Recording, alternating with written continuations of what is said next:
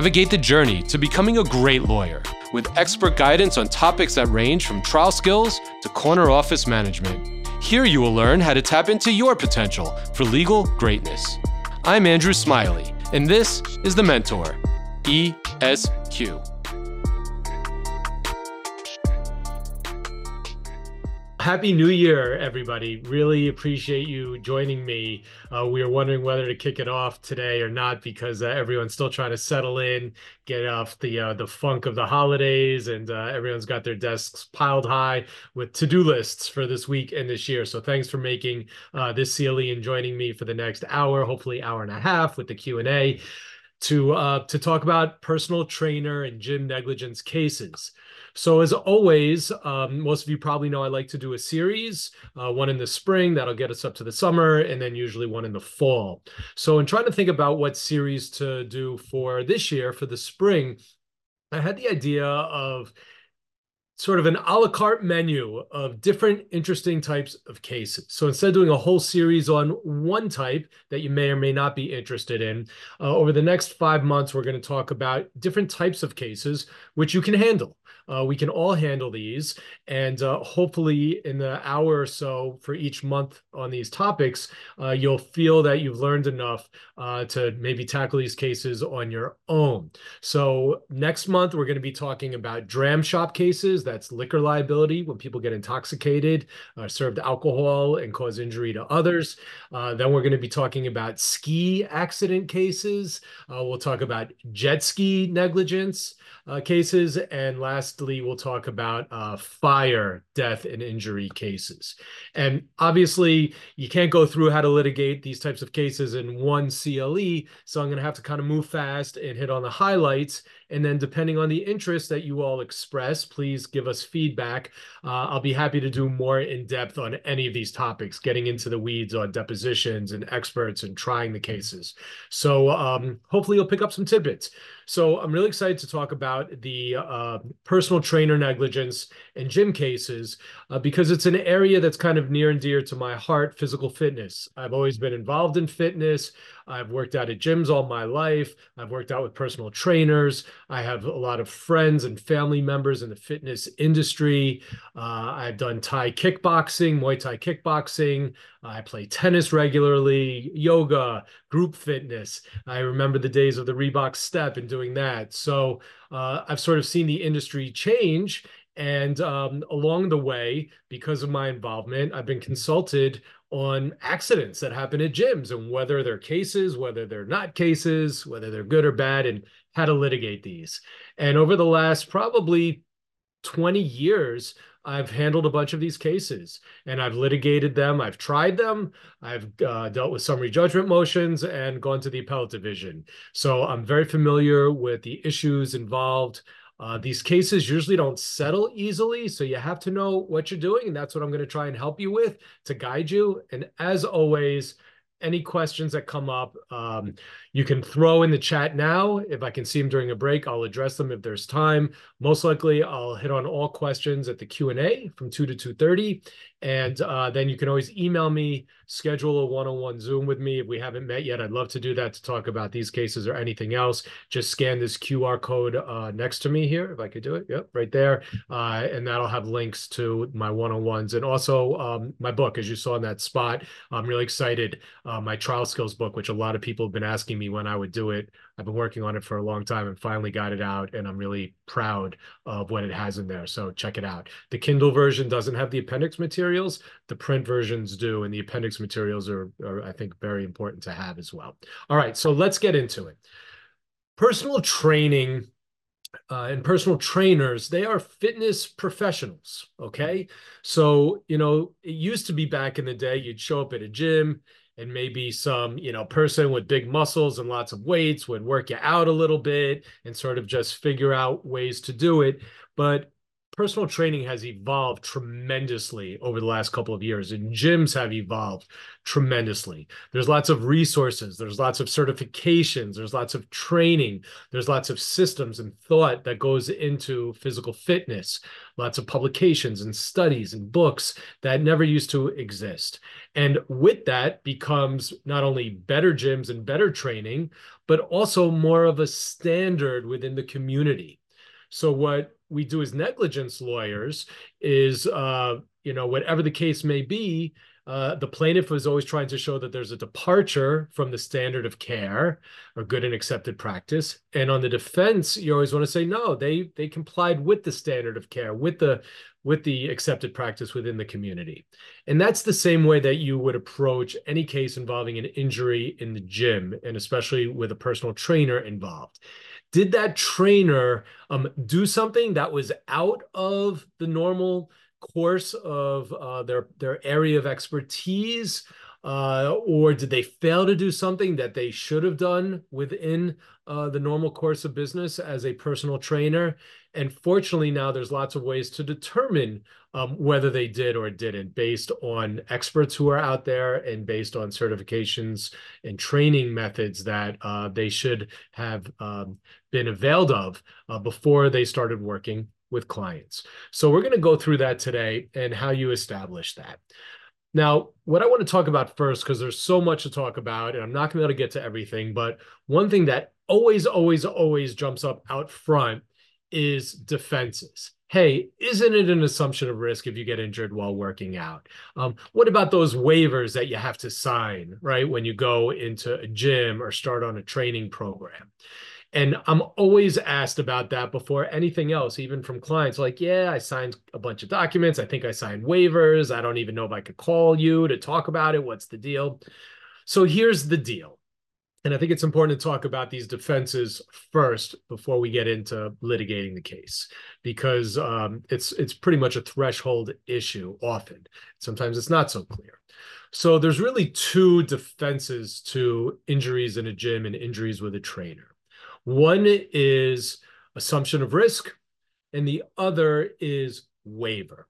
And I'm going to talk first about waiver, because that's the one that there's a lot of. Both of these, there's a body of law. And in the materials, I've included decisions from two cases I've handled. One is a pretty robust decision on summary judgment in the case of Gewins versus Streb. That's in the materials, and it talks about assumption of risk, waiver, and all that. And then the second one is a case I handled that went up to the first department, and that case is Kim versus Harry Hansen Fitness. And they both talk about what I'm going to talk about now. So it's worth a read if you're interested in getting involved in this area of practice, which I encourage you to do. I find it fascinating and fun and interesting and a little different from most of the cases we handle day to day. So here's how the waiver system works. Generally speaking, in other contexts, you can sign away and waive your rights by contract, okay?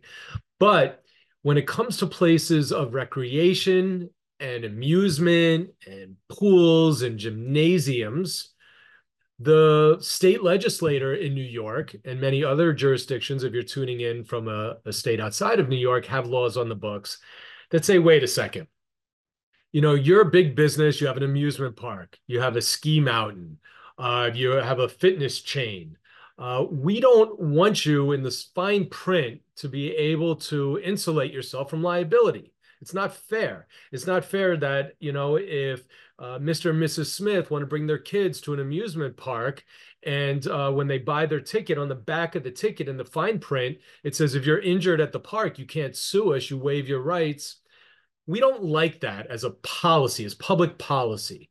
So in these places of public amusement and even private places that you pay to go to, there's a law on the books, General Obligations Law, GOL, General Obligations Law, Section 5-326. 5326, it's in your materials. You can check it out after this, after we're done talking, but it's there, and I'm going to tell you the highlights of it, okay? What it basically says is that agreements that exempt pools, gymnasiums, places of public amusement or recreation, and similar establishments that exempt them from liability for negligence. They're going to be void and unenforceable. Okay.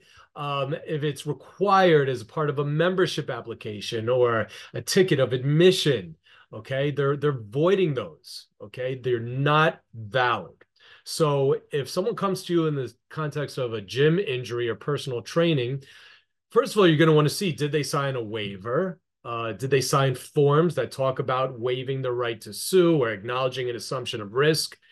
Then the next step is that waiver valid? Does General Obligations Law 5-326 apply to this scenario?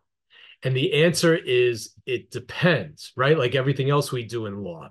And I'm going to try and compare and contrast when these waivers are valid and when they're not valid. They are valid if the defense can show that you are in an instructional only setting where you're going to a place specifically for instruction and there's no public amusement, there's no other classes going on, you are showing up for instruction. So some examples, martial arts instruction, boxing, trainers only one-on-one agreements where you hire trainer Andrew Smiley and I say, I'll come train you at your house and we're going to work on that. And you have to sign a waiver with me that you're not going to sue me because you could get hurt while we're working out. Those waivers are valid.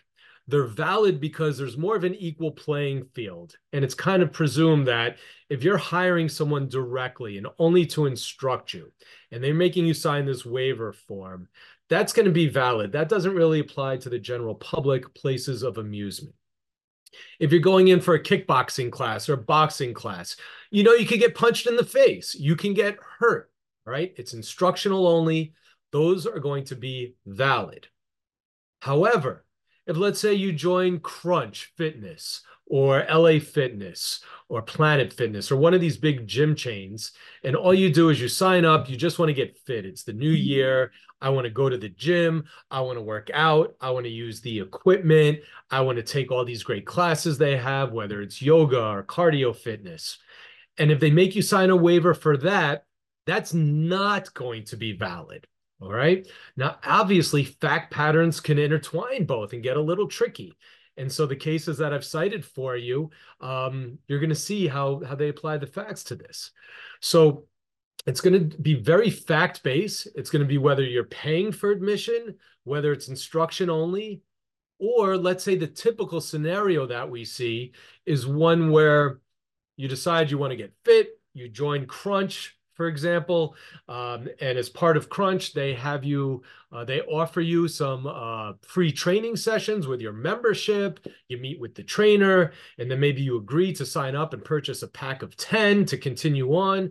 But you can also go to the gym anytime you want, work out, take classes, take a spin class or yoga. All right. In that situation, the waivers are not going to be valid because think big chain, think you can go work out on your own, you can be there. Those waivers are held not to be valid, okay? One of the cases I cite, the First Department case of Kim versus Hanson Fitness, in that case, my client, Bernard Kim, worked out with a trainer at Hanson Fitness in downtown New York at the time. I don't know if it's around. And he was bench pressing really, really heavy weight. There should have been two trainers, one on each side to hold the weight. There's no way one person alone should have been spotting him. And what happened? The weight came down. He ended up tearing his chest muscle, had to have surgery and all that. So they had a waiver. Now that waiver would have been valid, but the language in it was bad. And it would have been valid because the only way he could go to Hanson Fitness was to meet his trainer, to work one-on-one. He couldn't go there alone. It was specific for training and instruction. So the waiver would have been valid, but the language of the waiver wasn't very good. And you'll see that when you read the decision, okay? If you compare that to the summary judgment decision against Streb, which is a fitness gym in Brooklyn where they have trampolines and trapezes, and you can swing from cords and all kinds of really interesting, cool stuff. That one was not going to be deemed valid as a waiver because there was an issue of fact as to whether or not it was instructional or just classes. So as long as you can create that issue of fact, you'll survive summary judgment. So I can do a whole class on waivers, and I'm not, but I just wanted to give you that little bit of an overview. So read the GOL statute and read the two cases I cite, and that'll help you understand when waivers are valid and when they're not. Just to carry it out, many of you know I like doing high performance driving. And when I go to Lime Rock, every time I enter there, I have to sign another waiver. I have to sign usually 2 waivers before I'm even on track. Those waivers are valid. Again, it's private. It's not open to the public. It's known to be high risk. You know what you're getting involved in. That's not a general place of public amusement. Same thing if you're going skydiving. If you're doing very known high risk activities, waivers are going to be valid. But if it's going to a park or an amusement park or a gym or a ski mountain or things you think about where a grandparent could take a grandchild and go and have fun together, those waivers will not be valid. All right. And especially when it comes to minors, a parent can't waive a minor's right. All right. So minors are always going to have a right to bring a case, something to keep in mind as well. All right. So waiver is a big thing you've got to consider at first, and then assumption of risk. Assumption of risk. You go to work out, all my cases, the defense is always waiver and assumption of risk. Listen, they knew they'd be working out. They knew there was a chance of being injured. And the way that I always counter that was by saying, no, the whole reason my client hired a personal trainer was because she didn't want to be injured. She didn't want to show up at a gym and not know what she's doing and get hurt. So she wanted to have a trainer who's going to make sure she did things that were appropriate and safe for her skill level. So she didn't assume any risks. To the contrary, she assumed the trainer was going to be that safety net and make sure that they were there to spot her, to give her safe exercises, to progress her, to not jump ahead too far into more advanced moves, okay? And the way that you get over assumption of risk is by making that argument, first of all, getting the affidavit from your client, but also getting an expert involved. It is not an assumption of risk under the pending case law if you can show that the defendant and or their agents enhanced the risk of injury. And the way you show that is through an expert. So in my case against Streb, my client was paralyzed when she did a forward roll and broke her neck. All right. And there was a waiver, the whole assumption of risk argument. She had taken class there earlier that day where she did a forward roll. They said, listen, she's doing forward rolls. She knows the assumption of risk. And we had an expert who was very well credentialed in gymnastics and acrobatics and said that, no, they increased the risk to her and explained why. All right, because she jumped off a little mini trampoline to do a forward roll, and she wasn't that progressed. When you add elevation to an exercise element, that increased the difficulty and it increased the risks. And the court held, and you'll see in the decision, included in the materials, that created an issue of fact for the jury. All right, so those are the two big defenses, and you can get over both of them. You definitely can in most situations, but you got to know what to look for.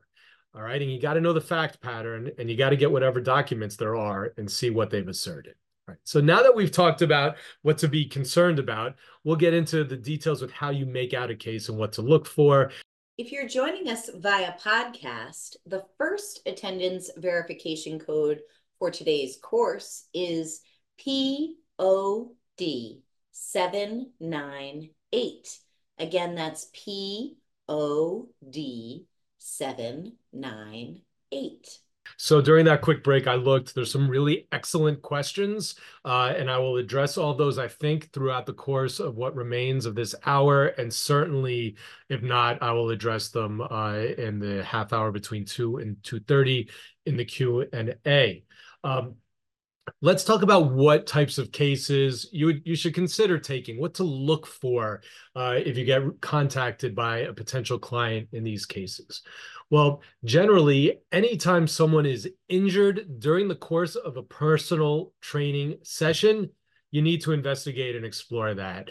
Those are the ones that are the big flags for me that this is likely something going on here.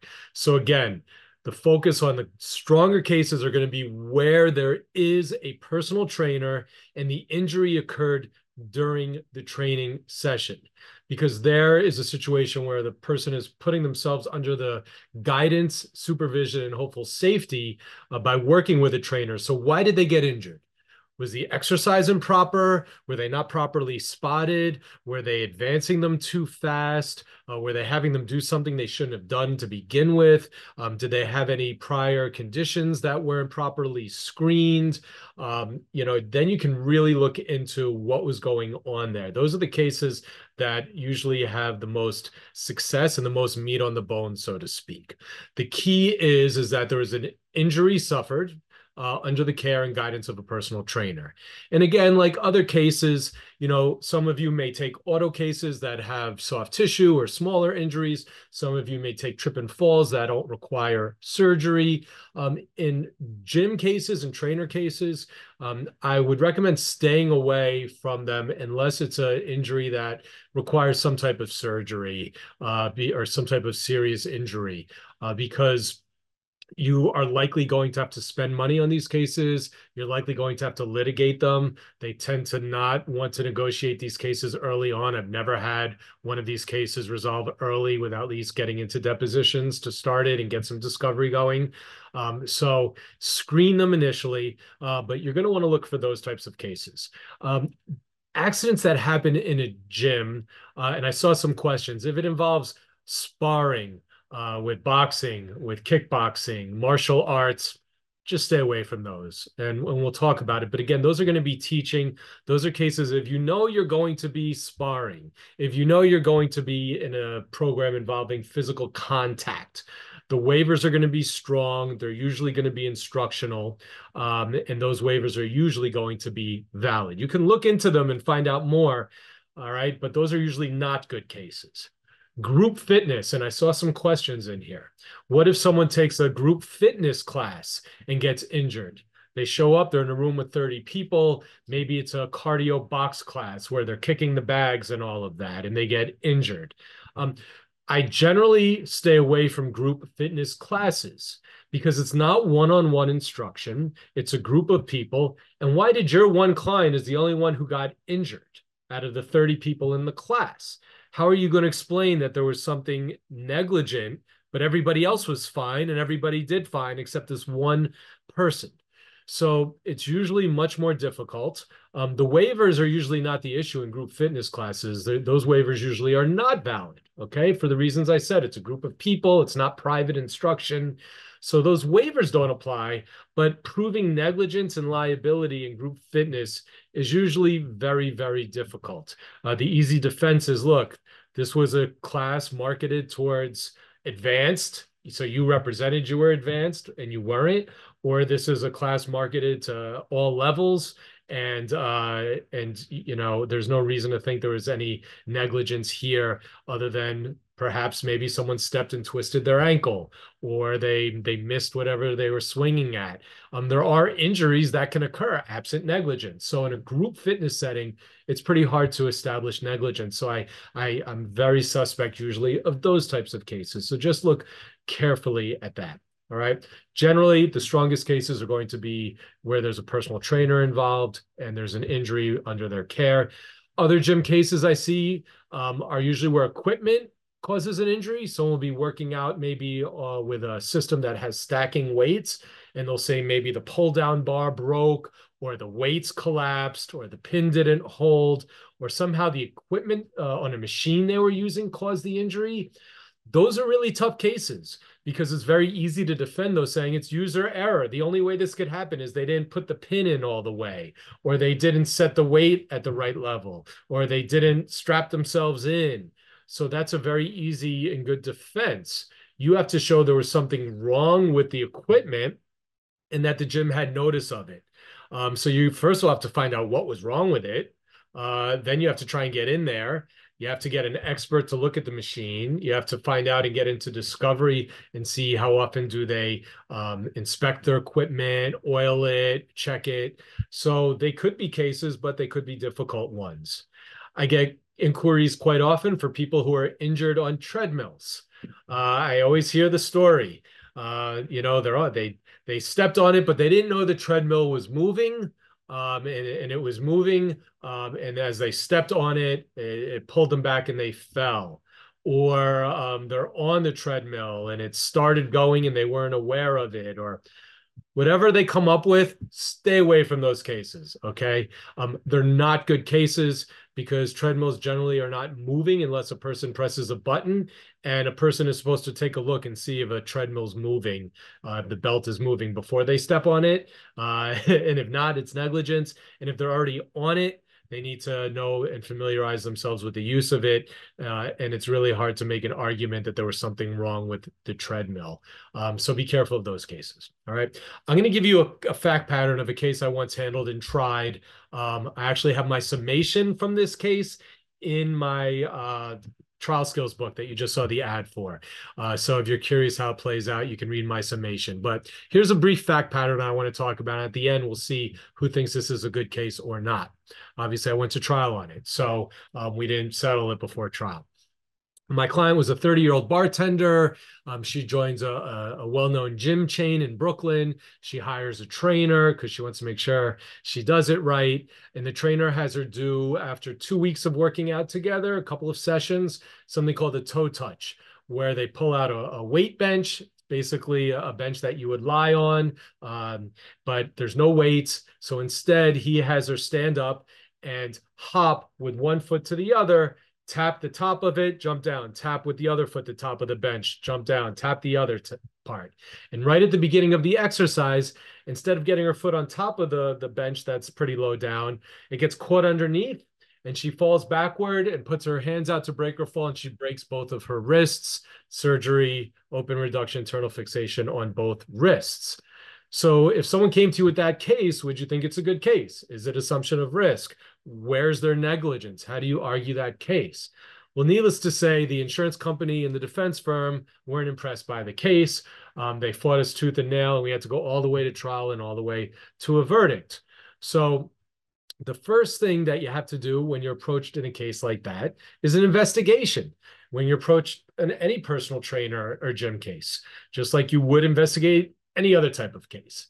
You want to get medical records. You want to see, do the records indicate that they're there for treatment because of an accident in the gym? What is the complaint? What's told by the potential client to the medical providers? See if it's well documented. You know, if it's not, if the medicals are not providing a good causal connection to the injury and to what happened, maybe it doesn't line up with what the potential client's telling you, that's a red flag.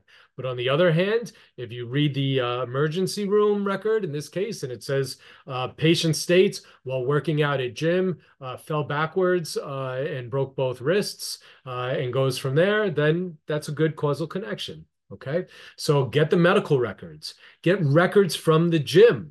This is not easy to do, and it's rare that you can get those without starting a lawsuit. It's rare that you can get the waiver forms often without starting a lawsuit. So I'll ask my clients, I'll say, go to the front desk. Ask them if they can give you copies of the papers you signed. You know, ask if they have a copy of your file. Try and get what you can. Some people can get it, some can't. So again, sometimes you have to take these cases. We have them signed up subject to investigation. You're badly injured. We'll look into it. We'll start the case. We'll get the records. Tell me what gym you went to. Give me an idea. Was this a chain? Was this a private one-on-one? Do you know if you signed a waiver? These are all questions you want to ask initially when someone approaches you. Get your hands on the membership agreement. If there's a personal training agreement that's separate, get that. See if there's any incident reports. Okay, again, you want to get the ambulance call report. You want to confirm it. Were there any witnesses? Find out what you can about the trainer. Find out if there was a trainer, who that person was. Google them. Look up the trainer. You can go on and try and find out through different websites. I'll talk about whether they're certified, whether they have experience.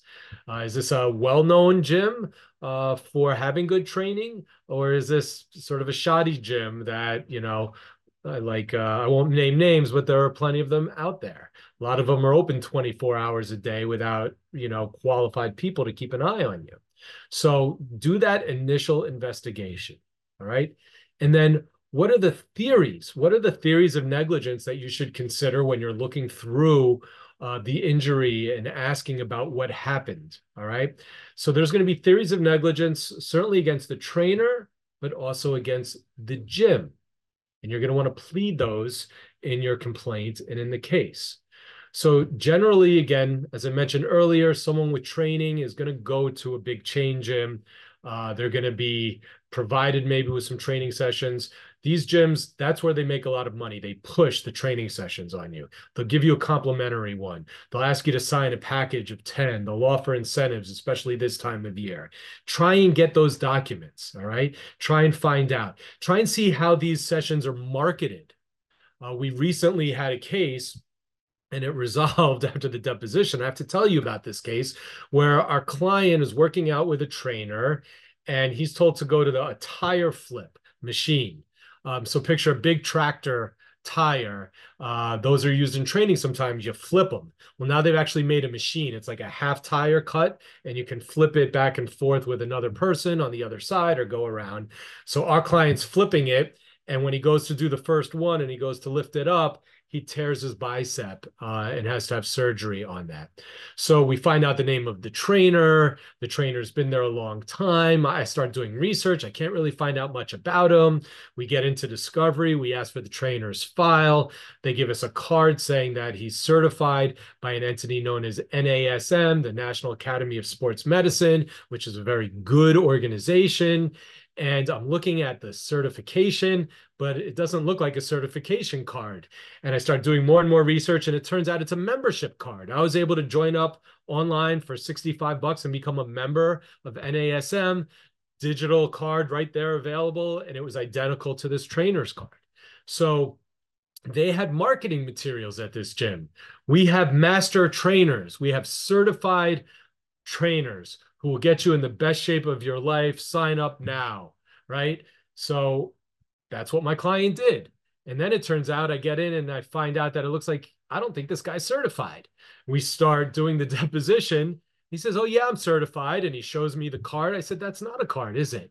And I pull up the website. I show him my card. I go through the programs. "Did you do this?" "Well, no." "Well, I got the books." And so basically he was lying. He was never certified is the short version of the story. So right off the bat, the gym's in trouble because they didn't do their due diligence when hiring. They didn't make sure he was certified. So it's negligent hiring. And not only that, but then they're marketing him as a certified trainer, which is telling my client, I'm here with someone who knows what he's doing, had the proper background and training to make sure I train safely.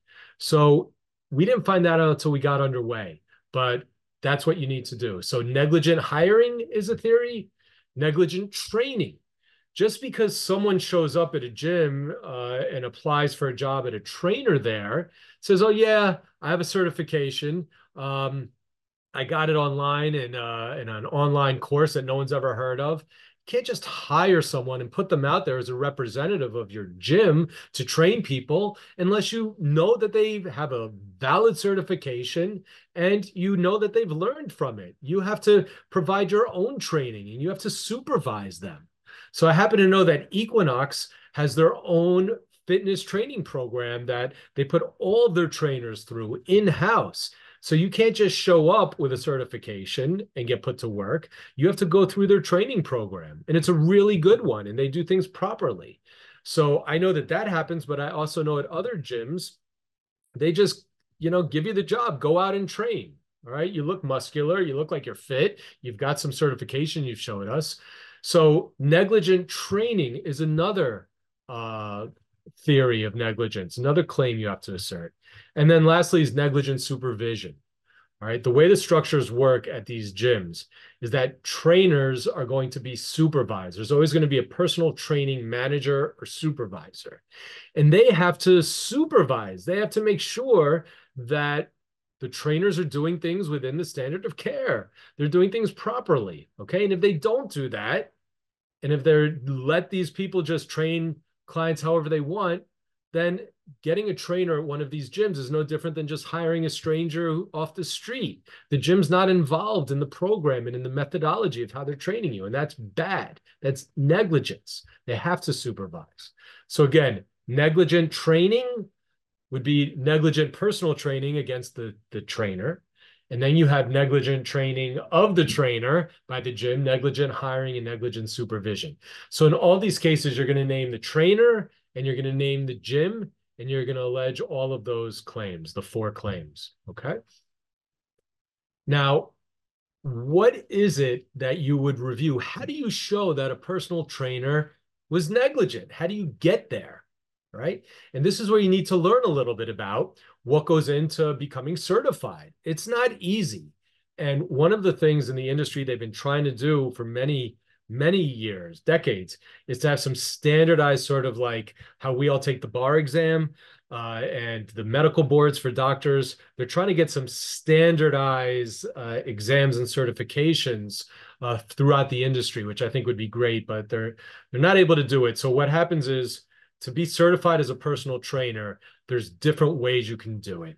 You can find fly-by-night things online, and then you can find in-person. Online's okay, but there are many that require lots of testing, lots of quizzes, lots of in-person work. So there are some very reputable certifications that have really become the standard in the industry. So ACE, the American Council on Exercise, is one of them. NASM that I mentioned before, the National Association of Sports Medicine, National Academy of Sports Medicine. So those are really well known. If someone's certified from them, they got a textbook, they took quizzes, they had to do practical exams, they had to take difficult tests, right? Those are good certifications. So that's at a base level. You want to find out if they're certified. All right. Then you want to get the books. I have a row of books from all these organizations that are the training manuals. All right. They go through, there's chapters on how to evaluate someone before you start training them.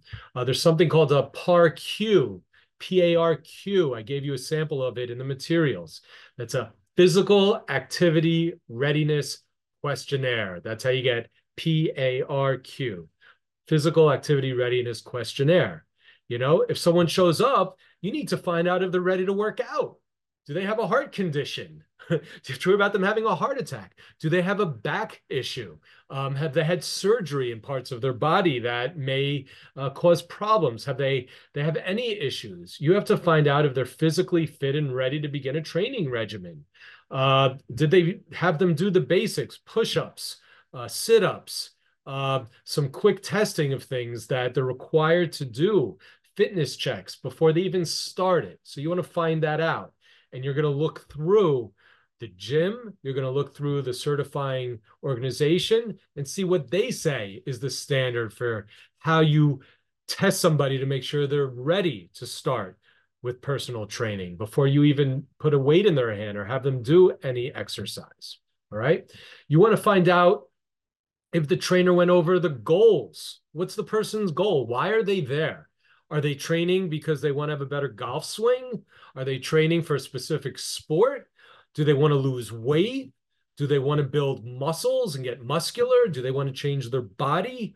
What's their workout and exercise history? And what are their goals? That's very important. That discussion has to be had between the trainer and the client before they begin training them.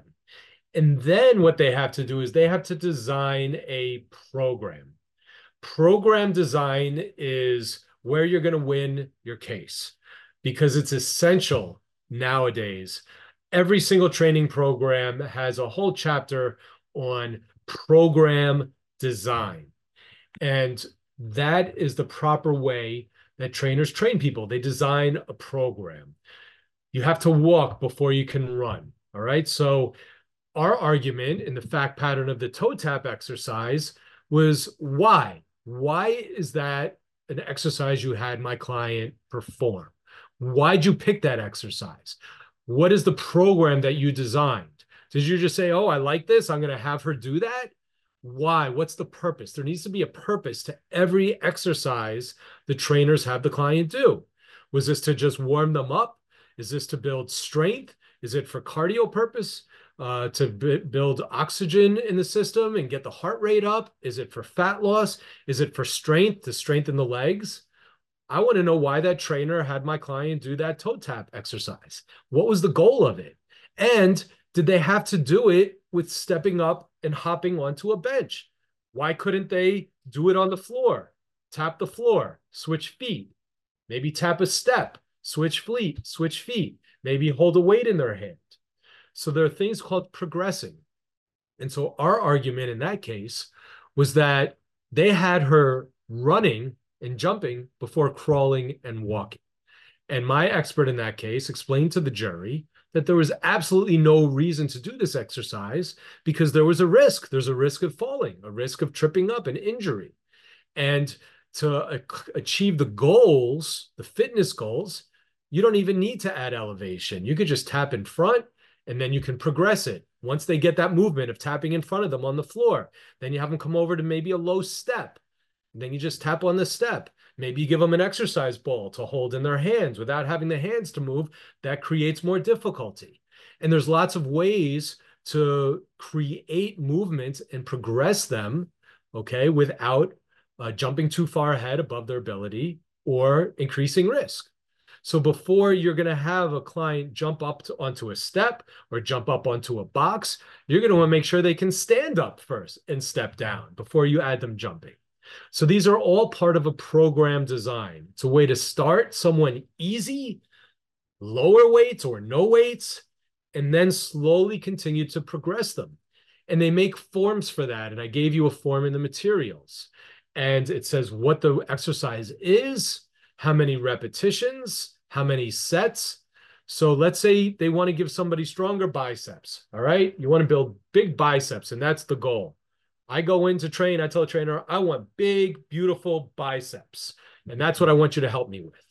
Well, they're not supposed to bring me over to the heaviest weights in the gym and have me try and lift them. That's when I can really get injured. So the first thing is they want to make sure I know how to do a proper bicep curl. And they should start me with a really light baby weight and make sure that I'm isolating the muscle, that I'm not leaning back, make sure I have the movement down. Then once I do that, then they can increase the weights. Then they can move my arms out or in different ways to hit the muscle once I show that I'm progressing. And then maybe after I've done 5-pound weights in my hands, the next session, they're going to upgrade it to 10 pounds. And then maybe they're going to have me do one arms and whatever it is to progress it. But they need to design this program in advance. And I know for a fact that Equinox, because I had a lot of friends and people involved there, that their personal training supervisors will have all of their trainers submit their program design books for their clients. And they'll review them and they'll question, why are you having them do this? They'll make them program and design a program that has maybe 2 weeks worth of training in there, or maybe 5 sessions or 10 sessions. And then you implement it and you adjust it as need be. But it's thought out. It's methodical. There's a plan. It's not the days when you show up and some buff-looking trainer says, come on, let's do this, let's do that, especially if you're a novice. All right? There has to be a method to it. And if they fail to design a program, if they fail to be able to document and show you that, that's a problem. That's a departure. And 9 times out of 10, in my cases, there's no program design, there's no requirement, there's nobody supervising it. They're not even keeping track of what they're doing. By the way, I was talking about sets and repetitions. So a bicep curl, 1 set might be 10 repetitions. So you curl 10 with 1 arm. That's a set. You take a pause, another set, another 10. So usually they'll break it up into 3 sets, 10 or 12 repetitions of an exercise, and then they progress them.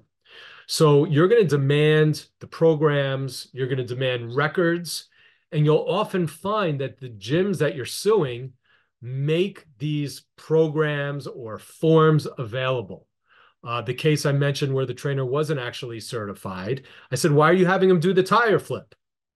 Well, I wanted to work on this and that. I said, well, did you record it anywhere? Did you record any of these prior training sessions? Nah, I don't think so. I usually just think about it. And, that's negligence, okay? Because these days, there's no excuse for that. They should document everything. They should be standing there and documenting it. So program design is a big thing you need to look into and explore. You also want to talk about consent, okay? And risk. If they're going to be arguing a defense saying, oh, your client assumed the risk. I ask all the trainers, did you tell my client there was a risk of injury? Nah, I don't think I did. Did you, before doing this exercise, say you could get hurt? No. All right. Or did you say, I got you? Don't worry, I got you. All right. So you want to find out, did they warn them of risks? Did they know what the risks were? Did they know doing this toe tap exercise that there was a risk that they could fall? And would they likely be able to fall forward or fall backwards? And in that case, I got the trainer to say, yeah, I know they could likely probably fall backwards. Well, okay, then do you know what spotting is? Spotting is another area that I've had success in these cases where the trainer is supposed to stand in a position that if the person working out stumbles or falls or can't support the weight, they've got it. They can hold that weight if the person fails while lifting it. If they stumble and fall back, they can stop them. They can catch them. And in my case, we argued, where were you? Where were you when my client fell backwards? Why didn't you catch her? Why weren't you in a position? Do you know what the proper spotting position is? And the way you get all of this is through an expert. An expert's going to say, yes, it's known they can fall backwards. You have to be in a position to spot them. And here's where you're supposed to stand. And here's how you spot. Okay. So these are things you want to look into. Why did they have them do the exercise? Why did they get injured? Why weren't they properly spotting them? Do they know the proper spot position? Do they know they're required to spot? So these are all really important things. And the reason that these cases, I've been successful in every single one of the cases I've had, frankly, is because they don't document. They don't document it. They don't document the program. They're off on their phones looking at things. They're not spotting properly. They're so busy trying to maybe work out 2 clients instead of 1 or running back and forth. They're not doing their job. They're not doing what they're supposed to make sure that your client and our client is safe. So that's what you need to look into. So with the 5 minutes I have left in the program, what I'd like to just wrap it up with, because there's a lot of stuff here. So like I said at the beginning, reach out to me. Please schedule one-on-one, especially if we haven't met before. I'd love to meet with you. Shoot me an email. I will try and get back to it as promptly as possible. All the information's on the screen behind me. And if you scan this code, you can get to my one-on-one scheduler, the books, the website, the podcast, all of that. So do your homework, okay? As in anything else. Preparation, preparation, preparation. Once you find out the gym, go online. See if they have their own training. Look up the trainer. Look up their credentials. Order the books. It's only a couple $100 to register and purchase these books, the training manuals. Those become your standard of care, and you confront them with their own training documents. It's really good. If I'm counseling you, if you're a defense attorney in these cases, I would be sitting down with your clients who are gyms, and I would make sure that they put an emphasis on supervision and documentation and doing things the right way, because they just don't, unfortunately, and it's sloppy, and there's no excuse for it. It would be like a doctor, treating a patient without taking notes and without saying what the plan is. It's the same sort of thing, just on a different level. So educate yourself, do your homework, and get a good expert. All right. You want to get a good expert, either if it's a personal trainer, get a good personal training expert. If it's a group fitness, get a group fitness trainer. If it's in like what I did in my gym case, where she was doing an acrobatic move, I got a gymnastics expert. You're going to need an expert because summary judgment is coming down the pike. No, definitely. So you're going to want to have that ready to go, an expert with an affidavit that will help you get over summary judgment. You can create issues of fact as to risk, as to negligence, and then again, when the waivers come in, I saw a lot of questions, and I'll go through that with you in the Q&A, but you're really going to have to do your homework. You're really going to have to find out, is it a free class? Is it a paid class? Is the risk known? Is it instructional? What's the level of training? All of those things to try and determine it. So spoiler alert, well, I guess to wrap it up, for those of you who weren't sure whether the case was a good case or not, with my fact pattern of the toe touch, I thought it was a great case the whole way. He shouldn't have had her do those exercises. He didn't have he was certified, but he didn't have a program design. There were safer methods to the madness and methods to progressing her. And lastly, he wasn't spotting her. And I got the guy to acknowledge, as a trainer, he played football in college, Division I, and he was a cornerback. So in my deposition, I said, "Oh, you're the fastest guy in the field, right?" "Well, yeah, you got to intercept and you got to reach out." I said, "How come you couldn't get a hand on my client? How come you couldn't get a hand on her?" Right? And you'll see, if you get my book in the paperback or hardcover, in my summation, before the jury went in to deliberate, I said, ask yourselves this, members of the jury, if he's supposed to spot and he's in the right place, how come he didn't get a hand on her? Does that make sense to you? So these are fun cases to try. They're fun cases to handle. They can be really demonstrative at trial. It's interesting. The injuries are usually significant when they're injured in a gym, so the values are there.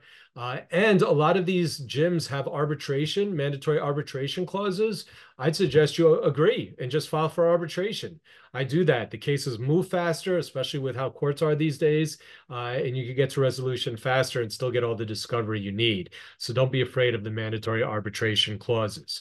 So there's lots to talk about, and I'm happy to do it in the next half hour, so stay with me. If not, I hope to see you next month, where we're going to talk about the dram shop cases. And if you have any other questions on personal training and gym accidents and they're not addressed, just reach out to me. I'd love to chat with you about it. If you're joining us via podcast, the second attendance verification code for today's course is POD 116.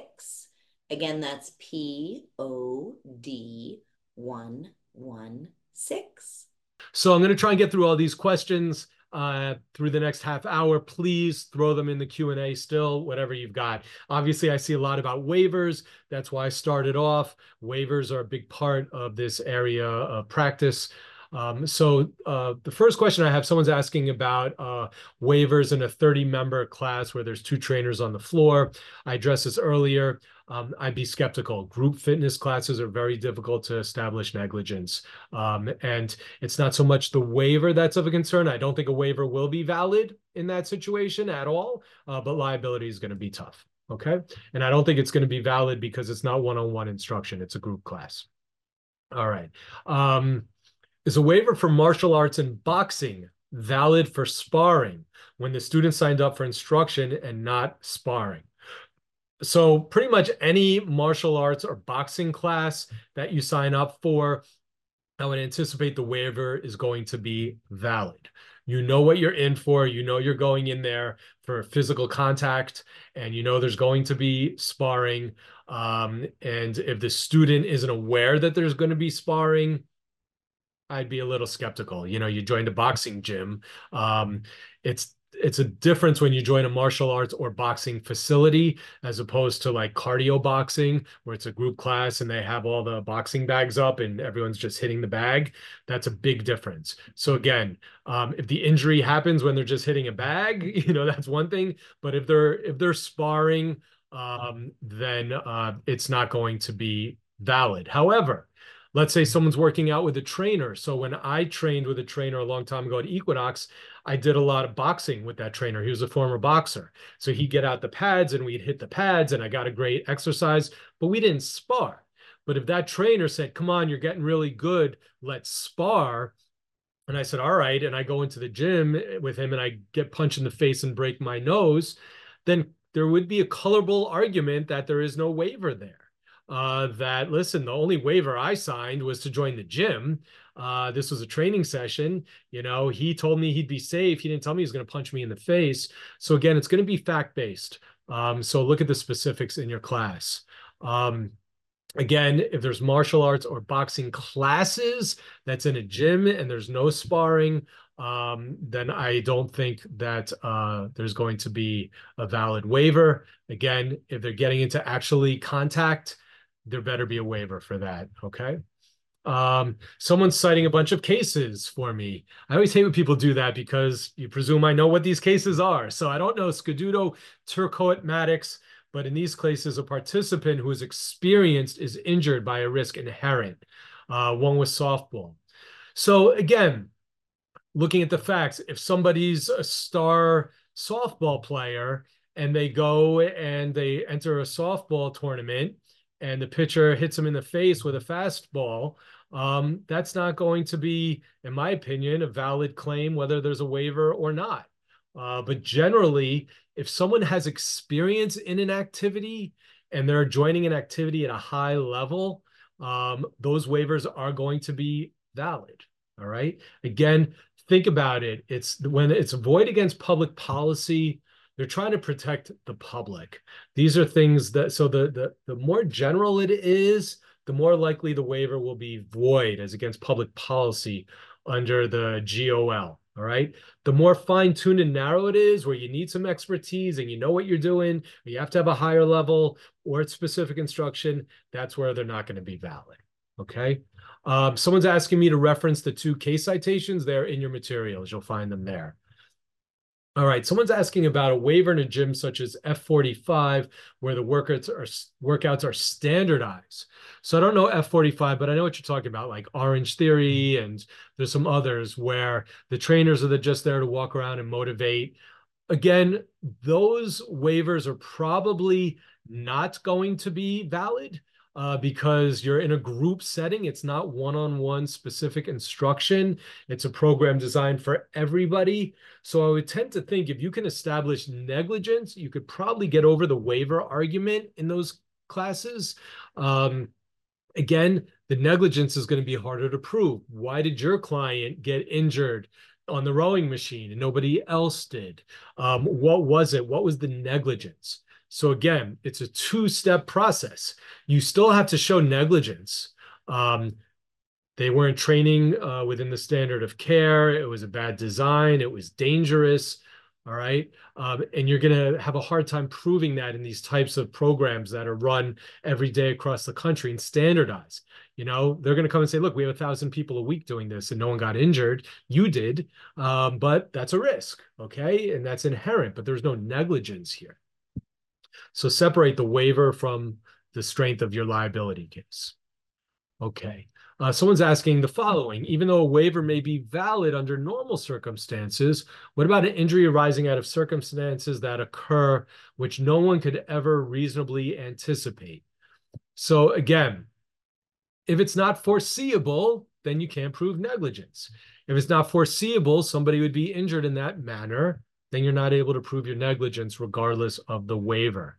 If some unforeseeable thing happens, you're not going to be able to establish negligence as a result of it. All right. You still have to prove foreseeability. So in my case, in the toe tap, this trainer was trained to know that someone could misstep, could fall back, and could get injured. They can't make that argument, oh, I never thought they'd fall, or it wasn't foreseeable. Then you're negligent if you didn't think that, because your training shows that you should have been aware of that. All right. Next question, asking what the following credentials mean on a sports trainer's business card. We have ATC, CSCS, Practice Athletic Trainer, DME Supervisor. All right. I'm not sure of some of those, but I do know that CSCS is a Certified Strength and Conditioning Specialist. That's a good certification. ATC, I'm not sure, but I would tend to think if somebody has that on their card, they probably know what they're doing and they're probably credentialed. A Certified Strength and Conditioning Trainer is a program, a legitimate, serious program. So that person probably knows what they're doing. And I would look up the others, but that looks legitimate for sure. And if that sports trainer has those credentials and they make an errant judgment regarding a high school student's ability to participate in a basketball game following an injury, Would that be general negligence or medical malpractice? So it's not medical malpractice unless the claim is against a medical provider. So obviously, a personal trainer is not a medical provider. All right, so it's not a medical malpractice case. It would be a negligence case. The problem is you'd have to look into the details. A trainer or someone overseeing a basketball program, that trainer for that program isn't going to be the one who clears a participant to play. That is going to be that participant's doctors. So if there's an injury, let's say you're talking about a situation where it's a knee tear, the person is a high school, college, or even professional athlete. They have surgery on the knee. The basketball trainer says, all right, I think you're good to go.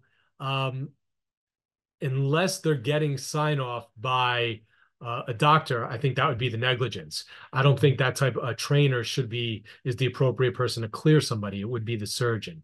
So that trainer should reach out to the surgeon. And if that trainer didn't do that and cleared and said it, then I'd make an argument that that is a viable action for negligence. Okay. Okay. Someone's saying if a valid waiver is present for a training related environment, would the waiver defeat an elevated risk theory that defeats an assumption of risk defense? Great question, Kevin. So here's the theory. There's a valid waiver, all right? Maybe it's a one-on-one training, but in that one-on-one training, the trainer did something that really enhanced the risk and caused the injury. Depending on the waiver, if it's a setting where it would be valid, a one-on-one training situation, for example, depending on the language in that waiver, then it could. It could. So I'll give you an example. You hire me to train you. And I say, all right, Kevin, I'll train you, but you got to know there's risks involved. I'm going to do the best I can. I'm going to push you hard. I'm going to get you fit. But you're going to sign this waiver, which says that even if I'm negligent, if I do something wrong and you get hurt, you can't sue me. And I need you to sign this if you want to work together and you want me to train you. You say, all right, I'm sure I won't get hurt. You sign that waiver. And my waiver protects me 10 different ways. It says, you agree not to sue me. You agree that you do not have the right to sue me and you're waiving your right, even if I'm negligent, right? I put that in there and you sign it. That's a valid waiver. And if I enhance it, where we're talking about getting beyond the assumption of risk defense, if the waiver's valid, you're stuck because you signed up with me and that was the deal and you knew what you're getting into. So good question. If it is valid and the language is right in it, then you're out of luck. The waiver is valid, but let's say it doesn't say anything about that you can't sue me for my negligence. It just says you can't sue for risks associated. Then you can bring it. That's the Hansen case. That's the decision you'll see in the materials. The waiver was valid, but the language was horrible. The language said, but for negligence by the defendants. I'm pretty sure that's what it was. So if they said, you're waiving your right, even if we're negligent, we would have been out of luck. But the language was bad. They should sue the person who wrote that waiver for malpractice. Okay. All right. Bruce is asking, there's a burn injury from a steam room or sauna that's too hot. Is that a case against the fitness establishment? So that case, other cases similar to that, where an injury happens at a gym, where it's not really involving a trainer or fitness program, that's going to basically be, property owner negligence. So you're going to have to show that they should have made sure it complied with standards for temperatures of the sauna and the heat. Maybe they should have a warning sign, stay away from the hot rocks or whatever it is. But that's sort of out of this realm, what we're talking about. That's not going to be waivers or anything like that. That's really a premises case, that type of situation. Roy is asking, what if the cable snapped on a leg press machine? So again, then you're either going to have a negligent maintenance or a product liability case or a misuse. All right. Why did the cable snap? You have to find out first of all. Did they set up the machine wrong? Did the person using it do something wrong? Did they not set it up right? Or was it just an old machine? Did they inspect it? So I would look into inspection. Again, the gym's going to have notice, but you're going to want to find out how often do they inspect the leg press machine? How often do they oil the cables? Do they check the integrity of the cables to make sure they're solid? And they've got to come up with that. You're going to have to get an expert. You're going to have to do a D&I of the machine. You're going to have to show, most likely it's not a products case. Most likely it's a wear and tear. Maybe it was rubbing up against something. So you're going to have to show notice, either actual, where someone said, hey, there's a problem. It looks like it's fraying. Maybe they have it in their notes somewhere in their maintenance records, or constructive notice. You have to show that they have to check all of the equipment and make sure everything looks fine. And if they come back to you and they say, yeah, I'm the head of maintenance, I check the machines every day, I check the leg press, I checked it the day of, everything looked fine, there was nothing showing any issues, I don't know why it snapped, it must be a product case. It's going to be a tough case, but that's the only way you can approach it, either as a product or as a failure to inspect and maintain, and also look if there's any way that an individual setting up that machine could have, the client could have done something improper. All right.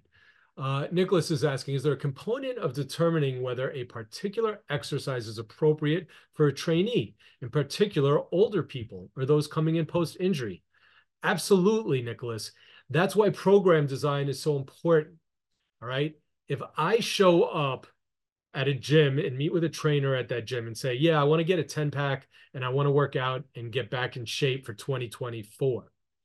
And my father Guy, who's 85 years old, shows up and says the exact same thing. The program designed has to be different. It has to be different for me and my father for various reasons, primarily age. And there's a whole area of study for working with elderly clients. And my father and mother are both in their 80s, and they both work out weekly, and they have trainers, and the trainers are trained in working with elderly people. They know what exercises you do to strengthen muscles, to keep the bone straight, but without overdoing it or having them do things that could injure them. So there's training specifically in chapters in these training manuals on how to assess people and how to work with elderly people to make sure that it's safe and you're not going to injure them. Same thing with post-injury. If someone presents to a personal trainer, that personal trainer should be taking down this whole history. Any injuries I should know about? Oh, you just had knee surgery last month? Well, has your doctor cleared you? I'm not going to train you until your doctor gives me a clearance saying I can do everything or what your limitations are. So that would be negligence, all right? But again, they often point back and say, well, the client never told me they just had surgery, all right? You say, well, did you ask? Well, yes, I asked, or I don't know if I asked. So like anything else, it can be fact-based in that situation. Ruth, you're asking about my client with the toe tap. She was 30 and her fitness level was beginner and basic. Okay. All right. David has given me a couple scenarios of where there could be liability. All right. Scenario one, client goes to her first Pilates class, requested instruction before the class. The leader said, no, just follow the class. And the client seriously injured. All right. There was no instruction regarding the use of the machine. The only person around to ask was another member. She stepped down with her left foot, which was already near the ground, reaching for the left handlebar, and the right foot piece suddenly comes up and nearly causes a degloving injury of the right leg. So in that scenario, I would definitely look into the equipment involved, that Pilates unit that she was working out on. I do a lot of research. I look into the warnings that come with it. And then if she does that and she attends a class and it's this type of Pilates elliptical machine that if it's not used properly could cause a degloving injury, then they do have an obligation to train them before they get on it, or warn them, or see if there's warnings on the machine.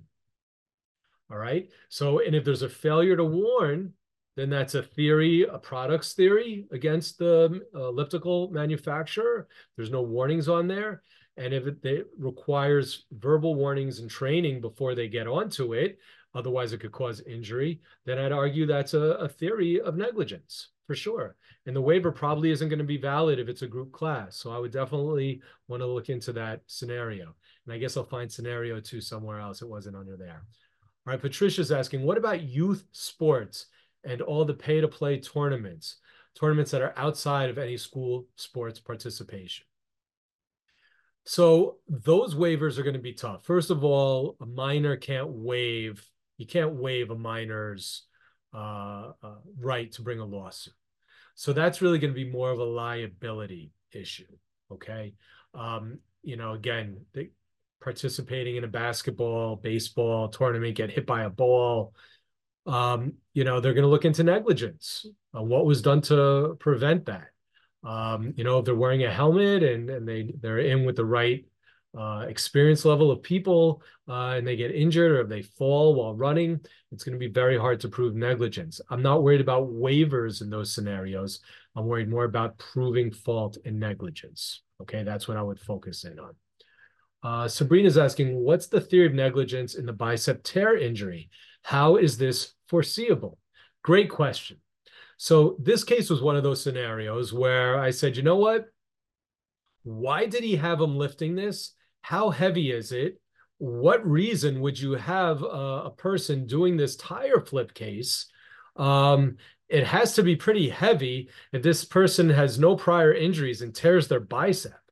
So I started looking into it, and it's a pretty advanced move, and it's very heavy, and there could be added weights on it.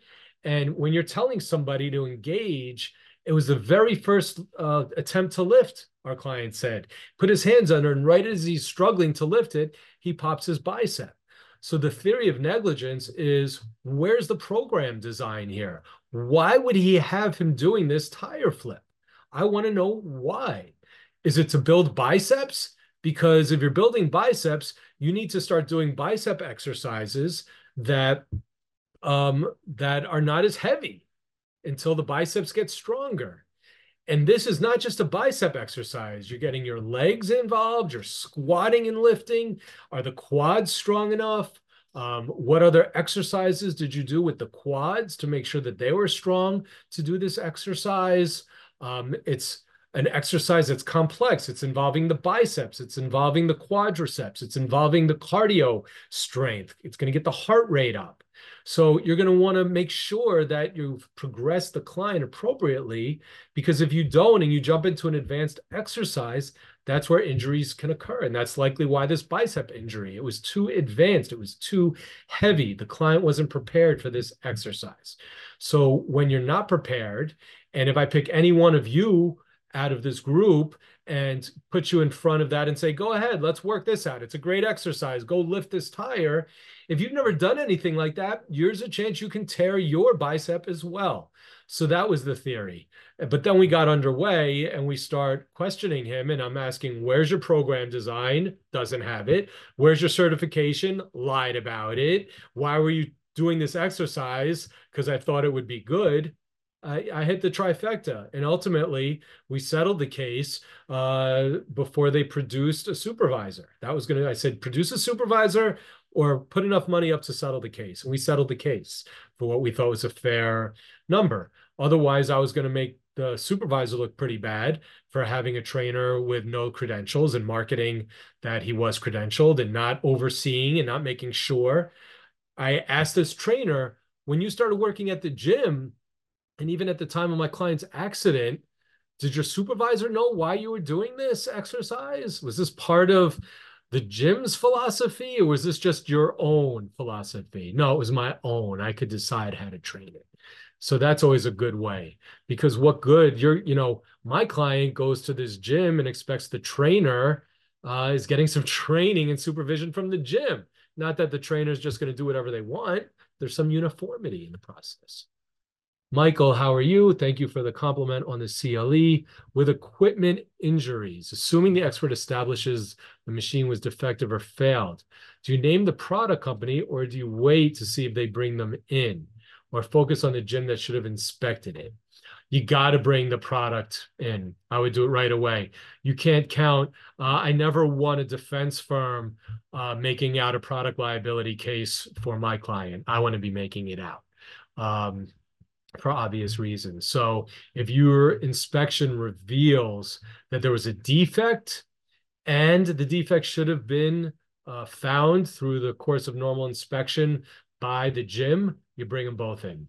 But any defect that you find in equipment, you got to bring the manufacturer in. Okay, Ronald, how are you, sir? Asking, 83-year-old woman asked trainer how to use a Stairmaster at the gym. God bless her. She begins to use it, wants to get off, but the stairs movement prevents her from reaching the top button. She falls and breaks her shoulder. Is there liability because the trainer left her without demonstrating how to turn off the machine while it was running? Wow, that's a really interesting fact pattern. So there's a couple things here. First of all, if you're an 83-year-old woman and you've never used a Stairmaster before, you show up to the gym. Most likely this was a gym membership, right? Not one-on-one. And she goes to the cardio area of the gym where all the different equipment is. She sees the Stairmaster, sees a young person with a great physique, says, oh, I'm going to try that out. That looks interesting. I want to try it out. Calls over the person on the floor, says, how do you use this? The person shows them how to start and stop it. It's usually the same button. That's going to be really fact-based. I think that on the one hand, she didn't hire that trainer. That was just a floor trainer. So, why is she at 83 on her own getting on this machine? And what did that trainer say? I'd really want that deposition. That trainer might have said, listen, you may want to start with something easier. And maybe the 83-year-old woman said, no, I know what I'm doing. I just haven't, this is a different unit, a different manufacturer. I mean, to me, I'm going to want to know a lot more about that discussion and how involved that trainer was and why the 83-year-old decided she wanted to use a Stairmaster at a gym. So I think you get beyond waiver. I think there may be culpable conduct, but again, you might want to start that case and get that deposition and find out what you can, but it's going to be tough. And I'd really, really press the client. Why Stairmaster? What's your experience in working out? Why didn't you work out with a trainer supervising you? What did you say to the trainer? What did the trainer say to you? Did they show you how to start it? Because you had to start it. Wasn't that the same button to stop it? And why was it going so fast that you couldn't reach the top button? I mean, these machines can move very slowly, and you should be standing right there where you can reach it. It's not like you go down the steps and you can't reach the button. So something doesn't sound right to me. My gut would tell me that that's not a case, but I'd want to find out a lot more. Okay. Bruce asking me my opinion about the ISSA certification. So I know of that. I think it's the International Sports Science Association or Academy. I think there's different ones. I think I had a case once against Crunch where the trainer had that certification, but it was a real basic certification that, really didn't give them much. So don't focus so much on the certification unless it's an independent trainer as much as the gym.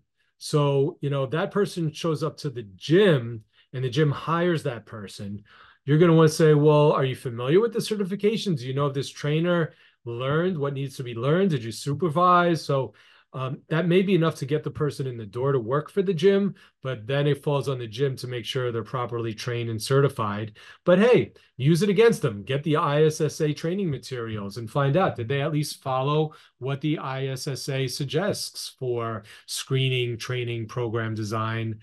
Any legitimate training entity is going to have screening and program design as part of the training and part of what they're expected to do, and they usually don't do it. So you'll be okay with that. Zachary is asking, considerations beyond what I've already addressed for a case of a minor obtaining a serious injury in a competitive gym class. So, gymnastics class. So again, those are going to be really tough classes. If they're in a competitive gymnastics class, they've probably been doing gymnastics their whole life, and it's a risk and it's injury. So you're going to really have to show negligence, that they were having her do something she shouldn't have been doing, out of her wheelhouse. You know, I'm not so much concerned about waivers in that situation. That's going to be one where you're going to need to get an expert. So let's say you've got a young person, 12 years old, who's been doing gymnastics since he or she was 5. They're progressing to flip off the pommel horse, and they do a flip and they, God forbid, break their neck and get seriously injured.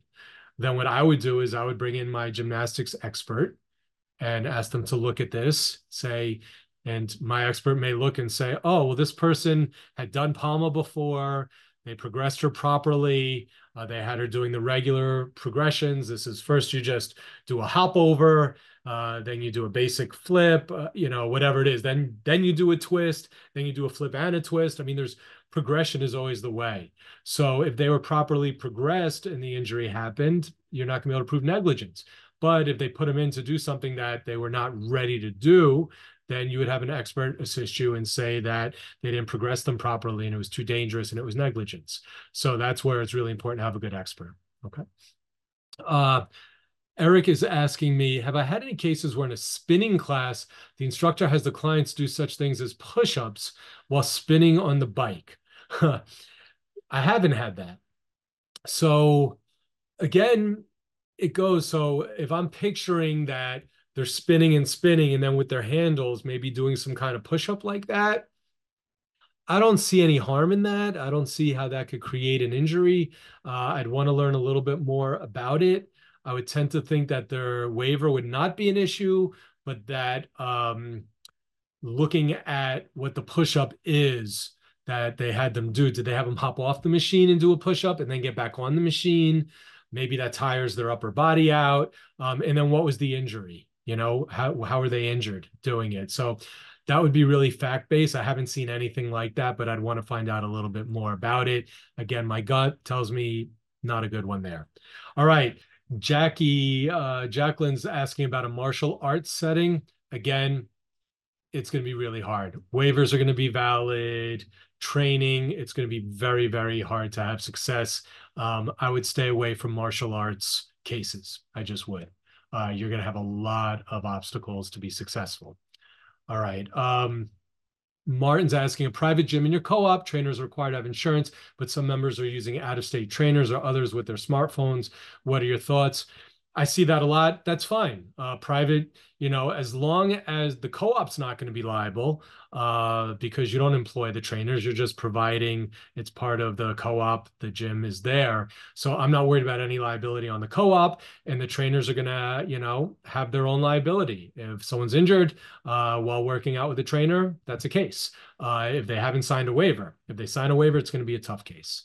All right, so those are the last two that I'm going to address. I thank you all, as always, for joining me. I really enjoy this. If we haven't met yet, please sign up for a one-on-one with me. Love to meet with you. Tune into the podcast, email me, stay in touch, and come back to let's learn some stuff about Dram Shop next month.